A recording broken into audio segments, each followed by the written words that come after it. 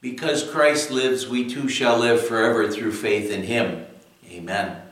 The Word of God we want to consider today is the beginning of our scripture lesson for this past Sunday, which was the second Sunday of Easter. We're looking at Acts chapter 2, verses 14 and 22 to 24. Then Peter stood up with the 11, raised his voice, and addressed the crowd. Men of Israel, listen to this. Jesus of Nazareth was a man accredited by God to you by miracles, wonders, and signs, which God did among you through him, as you yourselves know. This man was handed over to you by God's set purpose and foreknowledge. And you, with the help of wicked men, put him to death by nailing him to the cross. But God raised him from the dead, freeing him from the agony of death, because it was impossible for death to keep its hold on him. My dear friends in Christ, I have told you the story about this student who went years ago to Amherst College. He went to the college, and when he took up residence in the dorm there, one of the first things that he did when he got into the dorm was he put a large letter V on the door to his dorm room. When he put that large letter V up there, most people were wondering, well, what's the significance of it? But they kind of let it ride and just saw the sign there.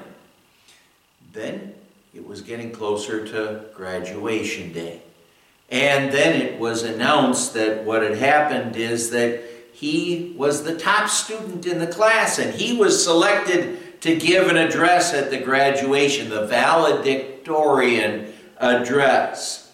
And now throughout his 4 years of study there at Amherst College, that was his set purpose, his goal that he had in mind. He was going to be the top student. He was going to be the valedictorian. That was his plan. Our reading for today is the first half of this Sunday's scripture lesson. And remember, we're in the Easter season of the church year, and it's tradition according to our church year schedule that for scripture readings, instead of using a regular Old Testament reading, we'd switch to a scripture reading that's from the book of Acts to give us some of the history of the New Testament church. In this section, what the Apostle Peter does is he talks about God's set purpose, kind of like the set purpose of that student I told you about. God's set purpose. God always has a purpose, a plan. And now the sad thing is that very often we struggle to grasp or understand just exactly what God is doing, especially when we're faced with life's trials and troubles. We sometimes will really question those things. But the fact of the matter is that we don't need to understand God's set purpose always. We will just want to ask God for his help so that we can believe in his set purpose. And Scripture does say, now faith is being sure of what we hope for and certain of what we do not see. We don't have to understand. We want to believe. But God's set purpose, that's stated so clearly for us by the Apostle Paul when he says to Timothy, God our Savior wants all men to be saved and to come to a knowledge of the truth. God's set purpose, his plan. He wants people in heaven. Our reading is set on the day of Pentecost. That day when, just as Jesus promised his disciples, the Holy Spirit came on those disciples and gave them the ability to speak in different languages, but more importantly, it gave them the ability to be able to preach and proclaim God's set purpose, to tell people about God's set purpose, his plan. You'll often hear me describe faithful preaching, which is what those disciples were able to do, as preaching law and gospel, sin and grace. And that's just what Peter does here. His message, Jesus came. He caught people's attention by his miracles, his signs, and the wonders that he performed.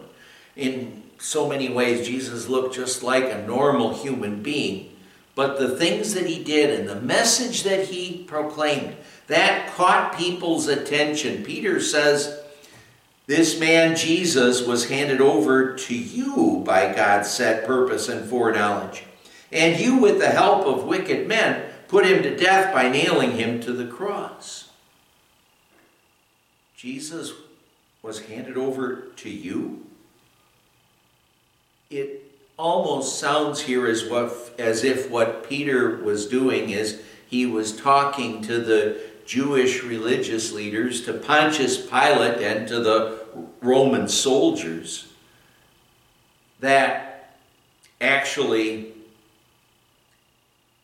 wouldn't make a whole lot of sense, because here the people, the crowd that Peter was really preaching to, maybe could have included some of those Jewish leaders and the Roman soldiers, but most of the group to whom he would have been speaking on this day would have been those Jews that came to Jerusalem at this time of year from all over the world, because they were there to celebrate, well, the Pentecost festival, the harvest festival.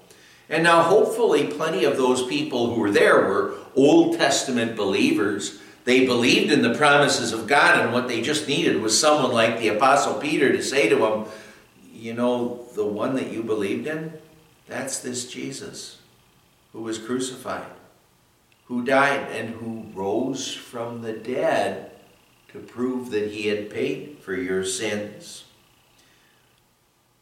Well, hopefully plenty of those people were Old Testament believers, but here, notice what it says, that Jesus was handed over to them. Jesus was handed over to them, and what we'd also have to say is that Jesus was handed over to us. You know, Jesus said, God so loved the world that he gave his one and only Son. God handed Jesus over to them and to us. And we, you and I, as Peter says here, we, with the help of wicked men, put him to death by nailing him to the cross. After Peter preached that day, it says that the people there were cut to the heart. They knew that what Peter was doing is he was preaching the law to them to show them their sin. It wasn't just the Jewish leaders and the Roman soldiers and Pontius Pilate who crucified Jesus. It was all of Peter's listeners that day, and it was us too that crucified Jesus. Our sins put Jesus on the cross.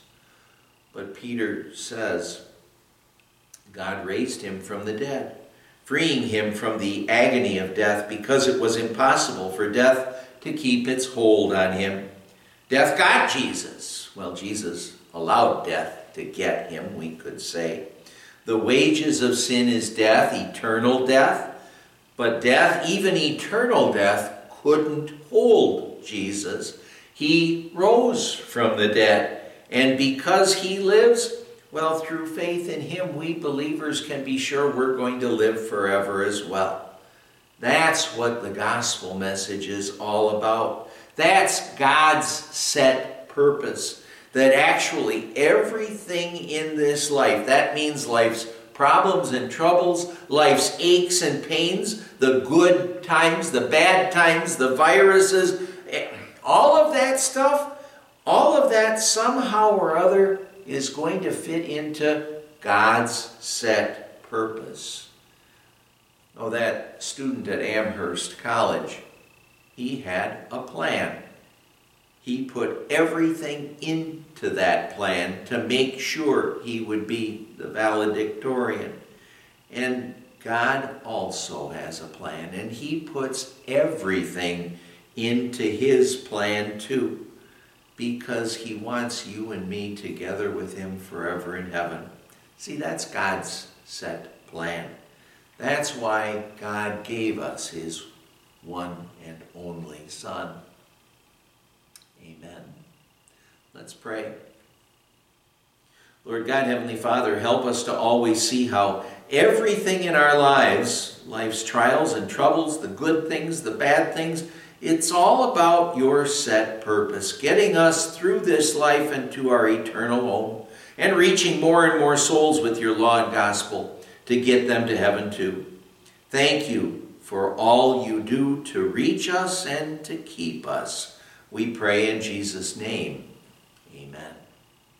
The grace of our Lord Jesus Christ and the love of God the Father and the fellowship of the Holy Spirit be with you always.